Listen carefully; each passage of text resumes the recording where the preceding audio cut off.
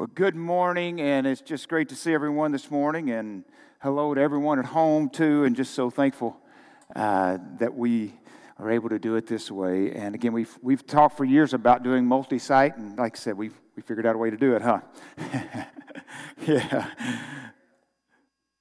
I'm like many of you. Woke up this morning, raining, dark outside. Know there's 2 football games on today. And Jan reminded me, you have to go to church because you're the pastor.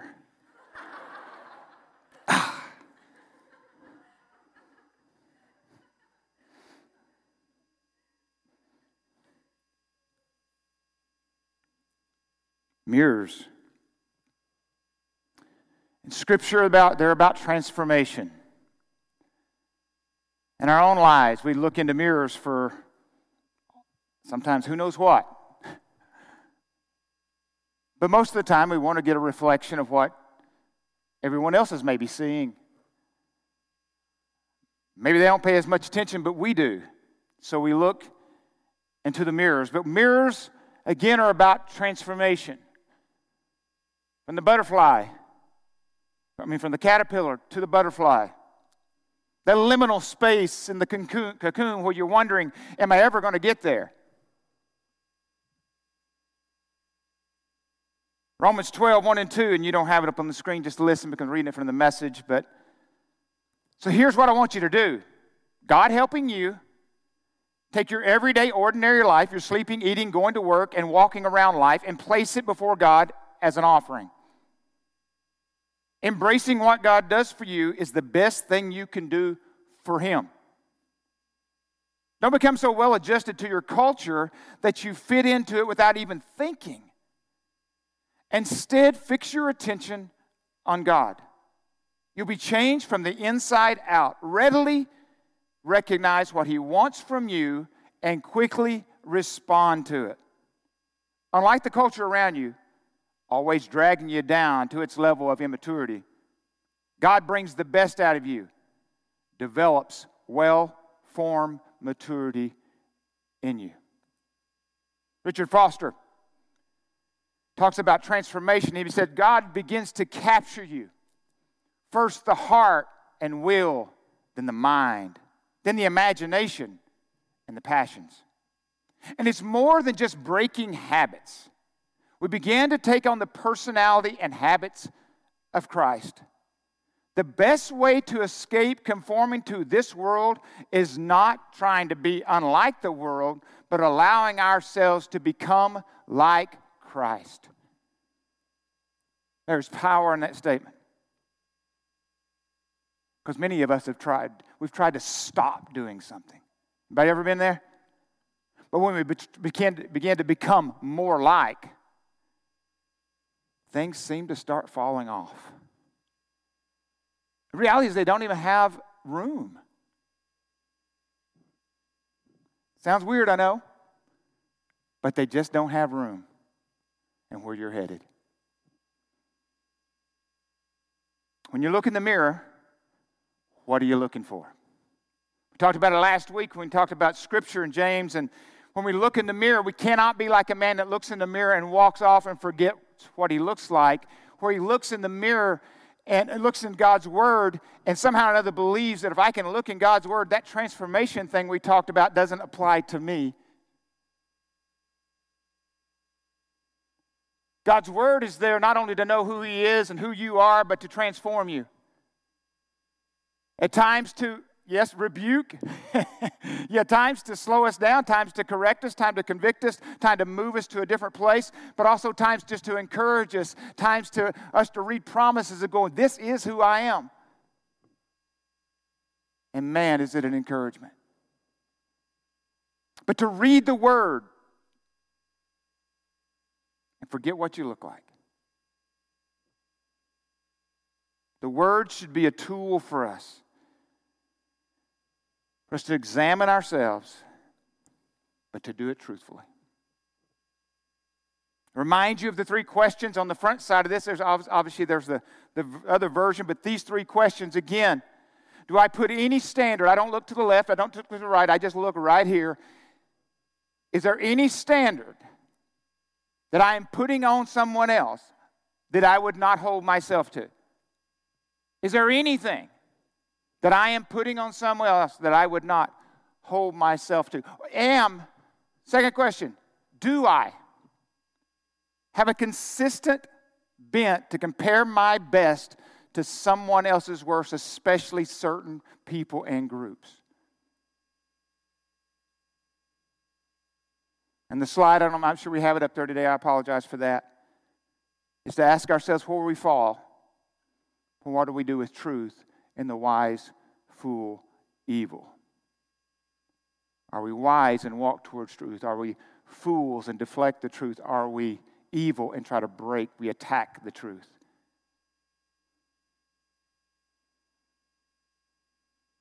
The mirror is about transformation.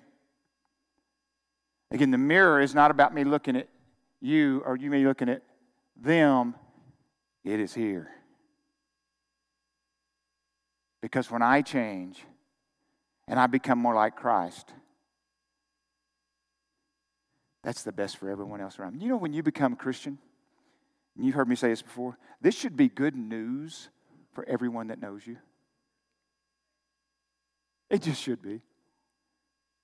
Whether they believe in Jesus or not, it's not the point. Whether they ever do or not, it's not the point. But because of now who you're becoming in Him, it should be good news for your coworkers. It should be sure good news for your family. It should be good news for your neighbors. No matter religion, no matter lifestyle, no matter what, you're a better person. You're different.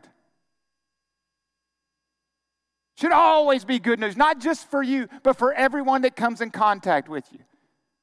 Now, we do know, Scripture tells us, because of the fragrance aroma of Christ, in Corinthians talks about sometimes that aroma is life to others, sometimes it's death, right?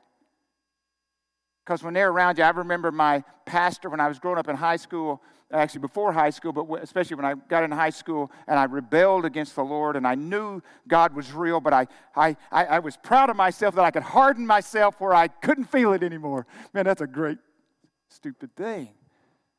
Because you don't want to get there. But I did. But I remember in that little small town there in Arkansas, where everybody knew everybody. Because I quit going to church at 17, because every time I went to church, most of you know, I got under conviction, so I figured the best way to avoid that was what? Quit going to church. So I did. But Brother McCoy, because of, and he's the one I remember the most. And my mom and dad were Christians, other people. And my good friend, has one good friend is a Christian. But when Brother McCoy came around, he was the fragrance of death to me. He just loved me. He knew I was messing up. But man, it smelled like death to me. It didn't smell like hope because I didn't want that hope. I didn't want that life. So yes, for some, you won't smell like life. But it's good news. It's just good news. So we need to be in the Word as we step into a world that so desperately needs good news. Galatians 5, 25, 26, and it's after talking about the fruit of the Spirit, and I just want to camp on these two verses today. It says, since we live by the Spirit, let us keep in step with the Spirit. Have you ever had somebody, like a little kid, people ask me often, or have over the years, why do you walk so fast? Because my dad did. And the only way I could keep up with him was walk fast. I like going with my dad. I like going places with my dad. My dad had a story, many of you know, and I won't go into all that. His leg was almost blown off in World War II. Spent over a year in the hospital. And so I think he appreciated being able to walk. So wherever he went with a purpose and a big old hurry. And the only way I could keep up with him from a little kid on was to walk fast too, because I wanted to hang out with him. Since we live by the Spirit, let us keep in step with the Spirit. Let us not become conceited, provoking, and envying each other. I just thought, as many of you know, this whole month has been around where we are as a culture.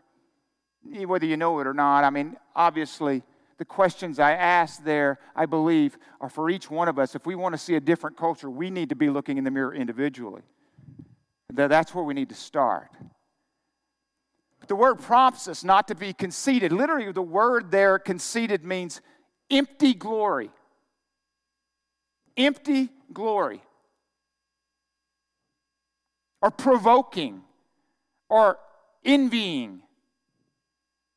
I had a friend of mine in school. He used to brag. He'd come over to our house. He used to brag on himself all the time. And he was good at sports, and he was an awesome guy, and he's still a friend and all that kind of stuff. But he had a habit of really bragging on himself. And my dad told me, and it's stuck with me because I can go to 1 Peter 5:6, humble yourself under God's mighty hand, he will lift you up in due time. My dad used to tell me, if you can't do it good enough for somebody else to brag on you, you ain't done it good enough to yourself to brag on you. I think that's wisdom. If you've not done it good enough for somebody else to brag on you, then you've not done it good enough for you to brag on you.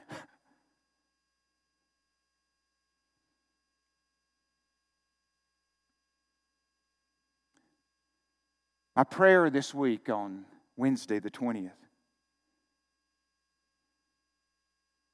that President Joe Biden and Vice President Kamala Harris will have the best 4 years of any presidency ever.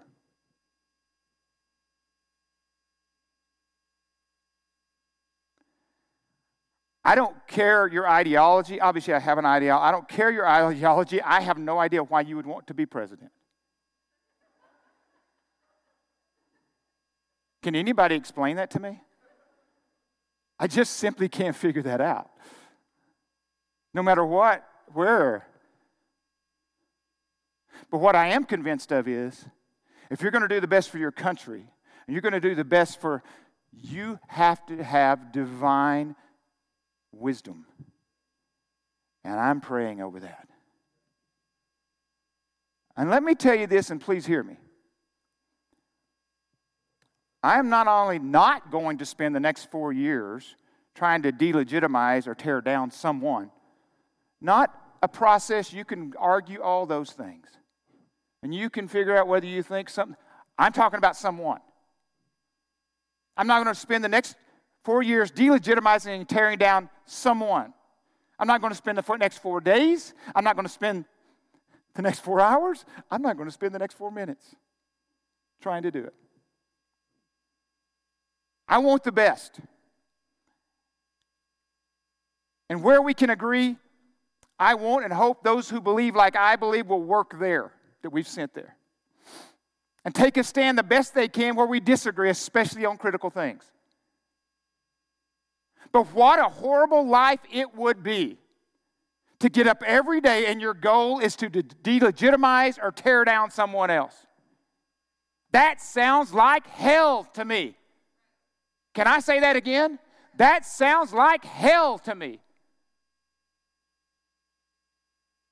There are terrible drivers in life. And you think I'm talking about the freeway. But I'm talking about why you get up in the morning. Terrible drivers. Hate.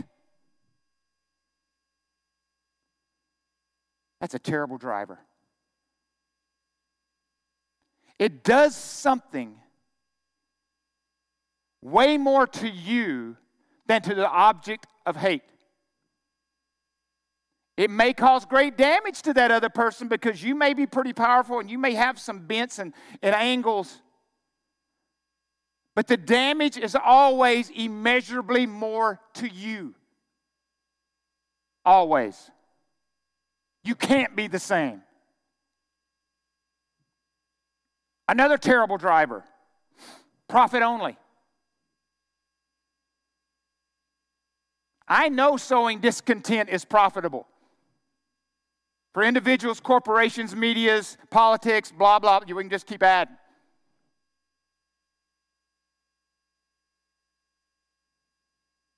But man, to get up every day, even your job, even your business you own, let's just take it down to the mirror. Do I get up every day only for profit? Is there something bigger? Is there a bigger why? As you've heard me say over the last few weeks, and again, I got to make sure this, but Andy Stanley, when you lose your why, you lose your way.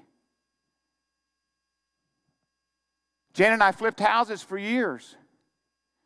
And we may do some more someday, I don't know, but we've done it a lot. We did a lot of them during the economic downturn. But one of the things, we had 4 things that I went into when I flipped a house. Number 1 was, I needed to make some money. I'm not doing this just for an exercise, okay? Number 2, does it bring value to the neighbors?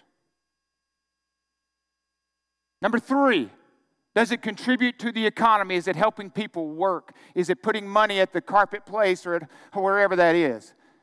And 4, can we give someone a turnkey job? Because many times people buy a house they can buy it at a certain price, but they don't have the money to do things to it.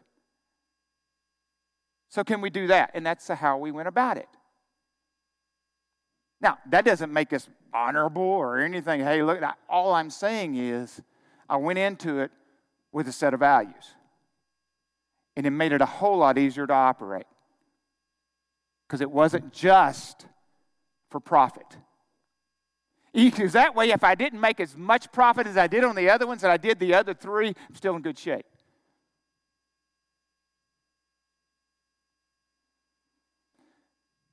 Unforgiveness is a terrible driver. It's much like hate, and I'll just leave it there. Sowing discontent for separation's sake is a terrible driver. Whether it's racial, gender, sexual identity. You want to get everyone into their corners and then them just volley things over at each other. You've heard me say over and over here over the years, if sin had a job description, its job description is what? Separation. Separation from God, separation from others, separation from your divine purpose. Separation. Isolation. Now, I'm not saying there should not be some distance, and we're trying to work through all that, and we're trying to be good stewards of other people's health, and you can buy into it or not buy into it or whatever, but we're trying our best with what we have. And solitude is scriptural, to step away, but isolation is dangerous. Intentional separation is sowing discontent or provoking, the word says.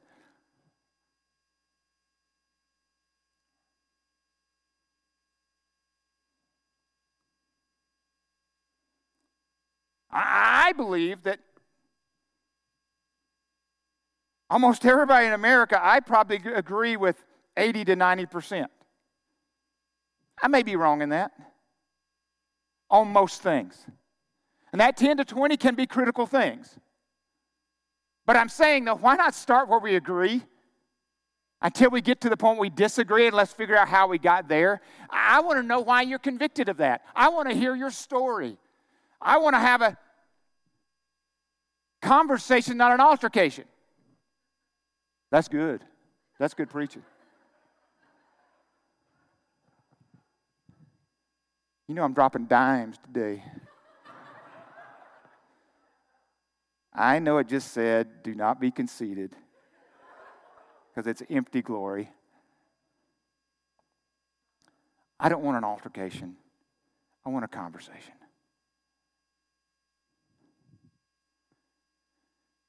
Separation has always been the enemy's most desired tool.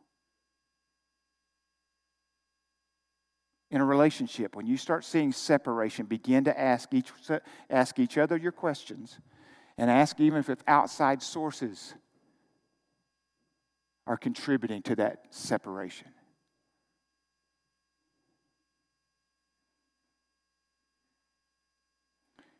Another terrible motivator or driver is shaming. Let me say this about shaming. It's lazy. Shaming is lazy. Pointless, yes. Lazy. When we call someone a name with the intention of shame or silence, when we act like we want to lock them up and throw away the key, when we meld together their behavior with the human, we've hurt everyone.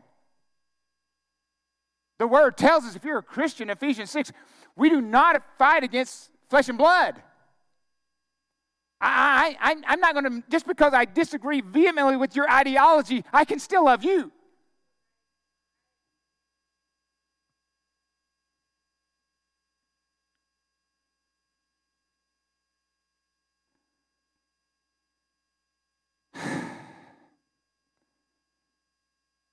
We damage, when we do that, any chance of connection, reconciliation for not us and just us and them. But it damages our community. It damages our country. No doubt we need to be clear and say to people, whether we're Americans or Christians, people like us just don't do that. And what I mean by that, our values say that's not who we are. And I get that. And I don't have any problem with calling that out with grace. And I'll talk about here in just kindness. But be very specific while you're calling out. Be very specific who you're calling out. And not generalize. What if we tried to open the door to others or to our community and to our fellow Americans by becoming the sort of person we want to be like? And what I mean by that is, instead of telling them what they should be like and that'd make me feel a lot better, why don't I start becoming the person as a fragrance and aroma?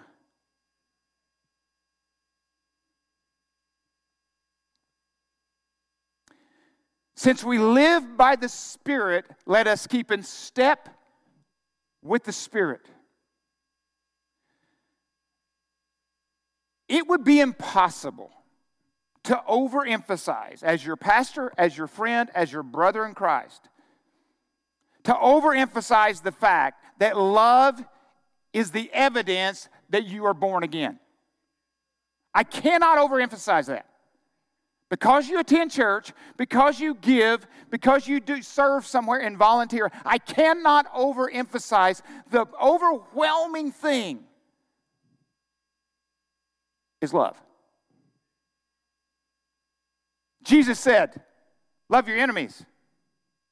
Don't you just wish there were scriptures that just somehow or another he left out? Love your enemies. Do good to them which hate you. Bless them that curse you. And pray for them which despitefully use you. Or they think they are. Anyway, I'll go back. Sometimes people think they're using you, but God's using you. Brother Paul, many years ago, and by the way, paulspromisemovie.com, you can go see the trailer for that right now, Paul's Promise Movie, about Brother Paul's life. But he was asked one time, after they had started the church there in the inner city, North Little Rock, and all the homeless and all the community, and he was asked the question. He says, Brother Paul, don't you think these people are using you? And his answer was, I sure hope so. I sure hope so.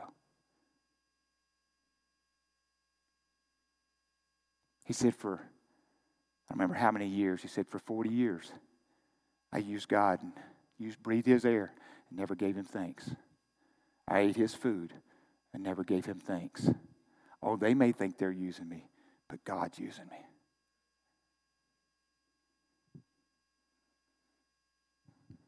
That's a person who's looked in the mirror. That's a person who understands that just being a caterpillar is not enough. I was born to fly. Some of you need to hear that today.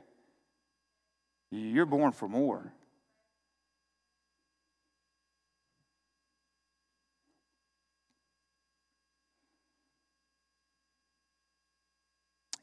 What this kind of love is, it's impossible with man. It cannot be produced by human effort. It is the common denominator of all Christian character, and it is done by keeping in step with the Spirit. I read this poem that I'm going to read to you,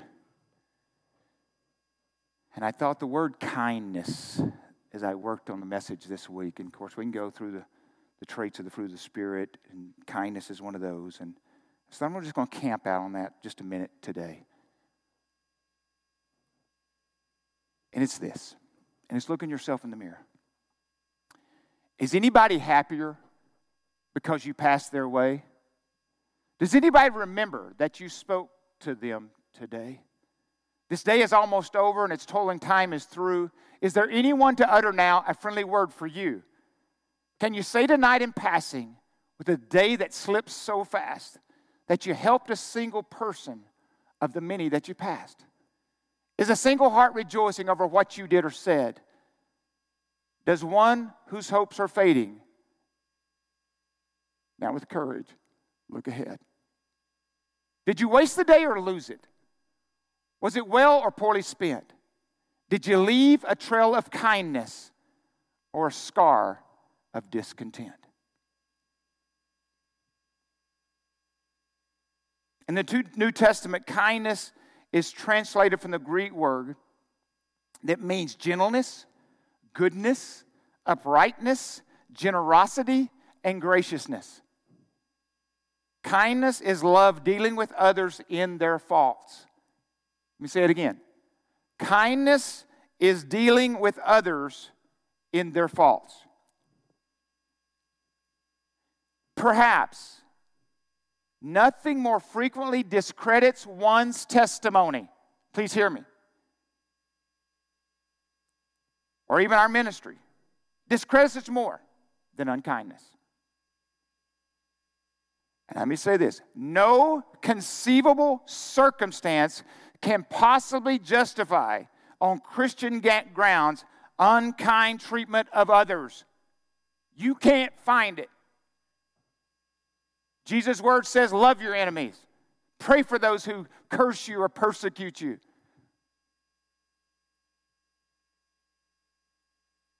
Even in rebuke, and there are times we need to challenge things. Do not hear what I'm not saying.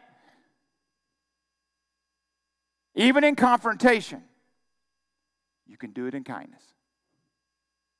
You can be gracious, factual, bold. We repeat.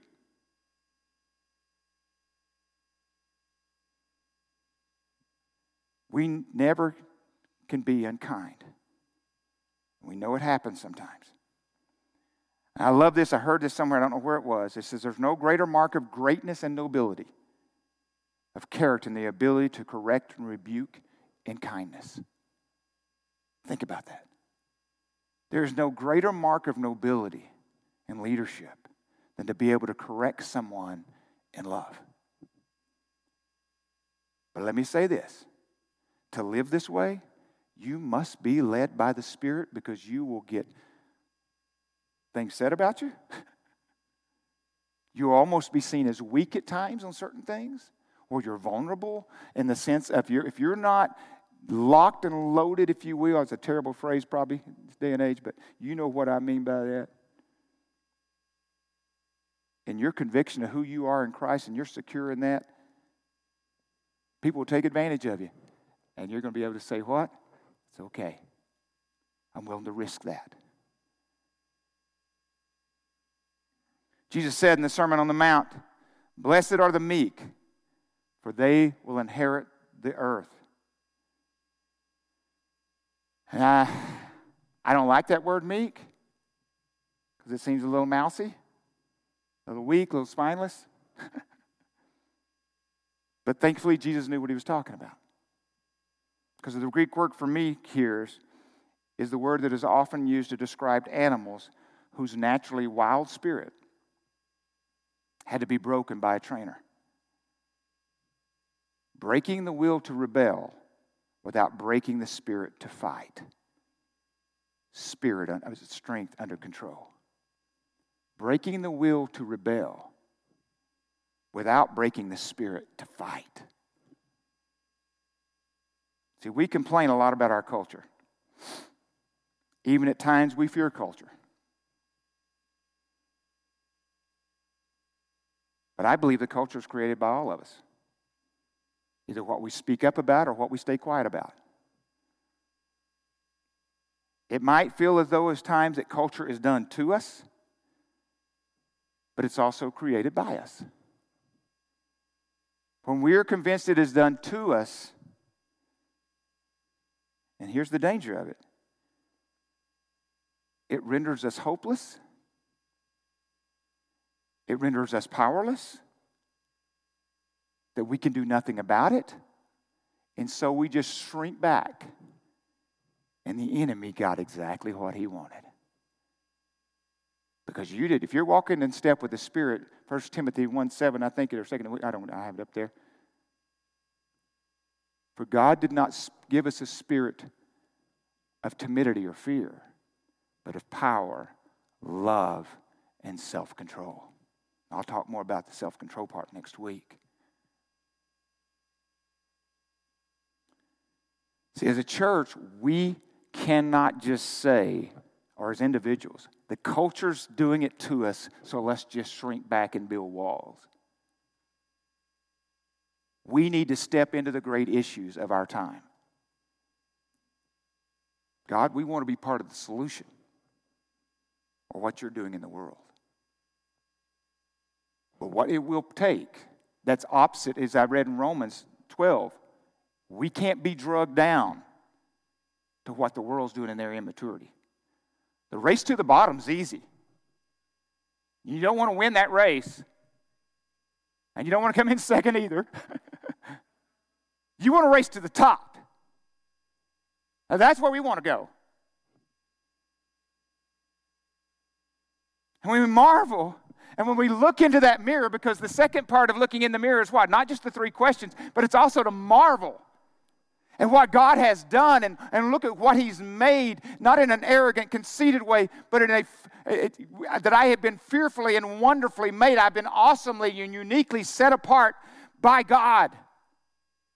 And that everybody I meet every day, regardless of ideology, regardless of race, regardless of lifestyle, regardless of body art, regardless of all these things, they have been fearfully and wonderfully made.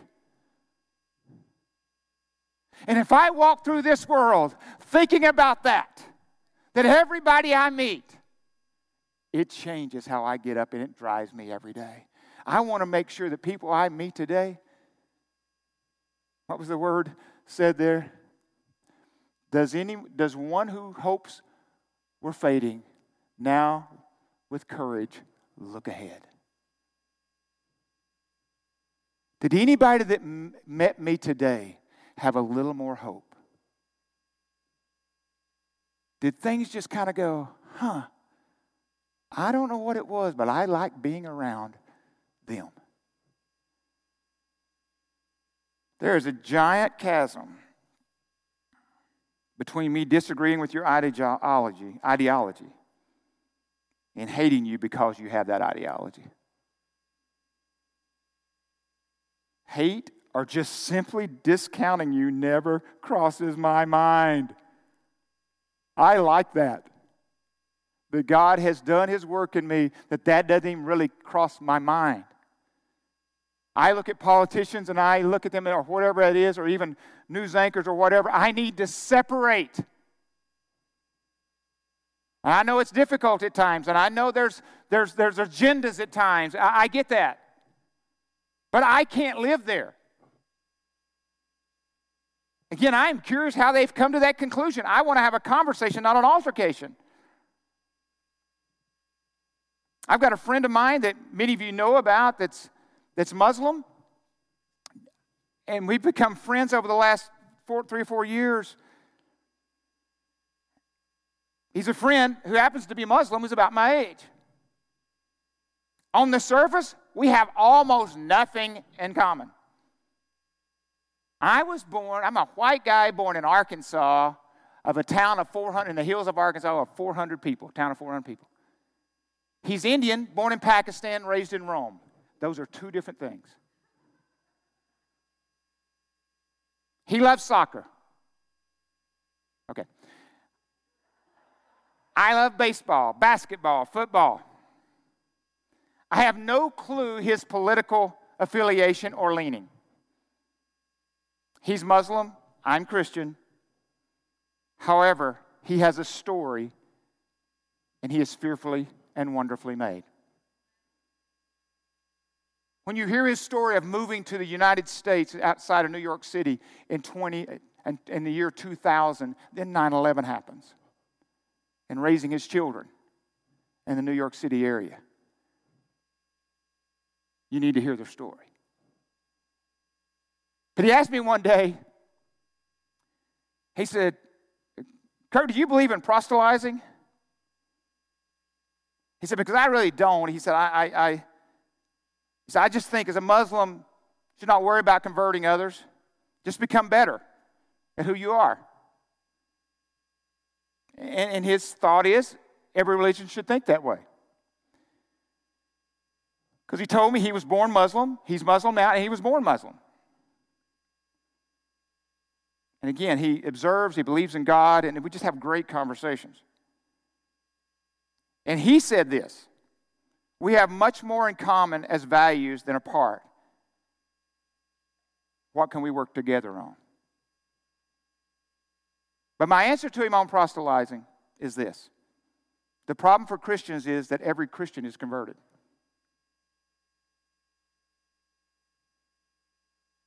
It's the only way you can become a Christian. We're not born Christians.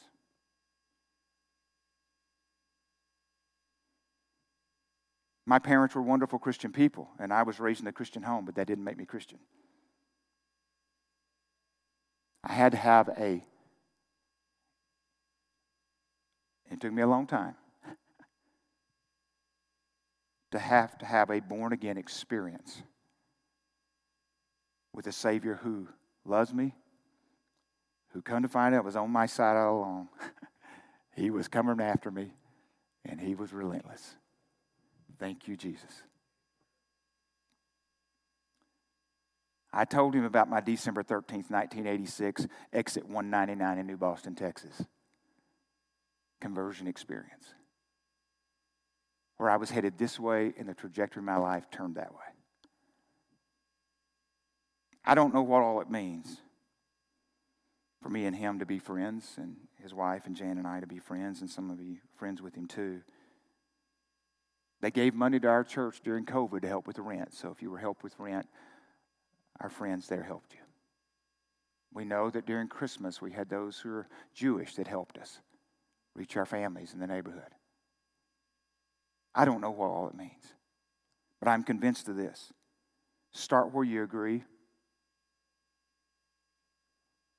Be like Jesus. Be kind. You might find out you agree exponentially more than what you disagree on. At least start there and hear each other out. If we're going to have revival in our country, in our community, in our hearts, we have to become more like Christ. Not just stop doing stuff, but become more like. I believe we look in the mirror whether it's in our marriage, whether it's in our country, wherever it is, let's start there. Bring revival, Lord. Bring revival. I'm going to ask the band to come as I close in prayer.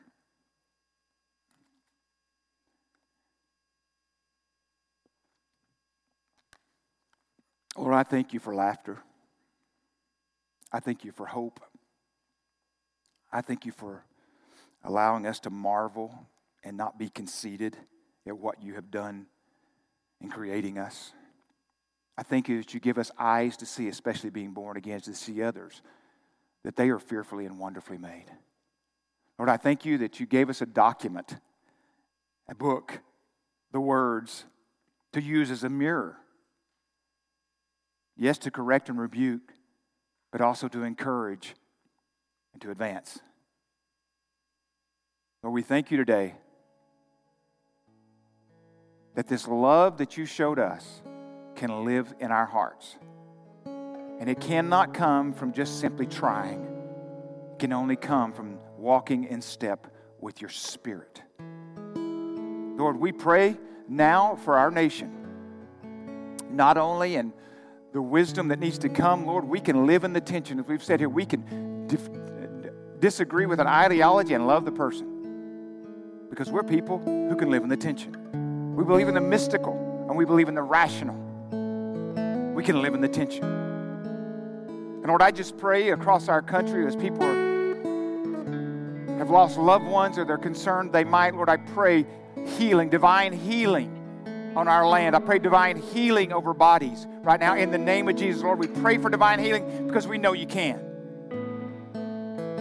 But we pray for our doctors and all those who are working right now to get us there, the scientists, whoever that is, Lord, I pray right now for divine wisdom that may come from a rational bent, but we're okay with that because we believe you gave them the minds.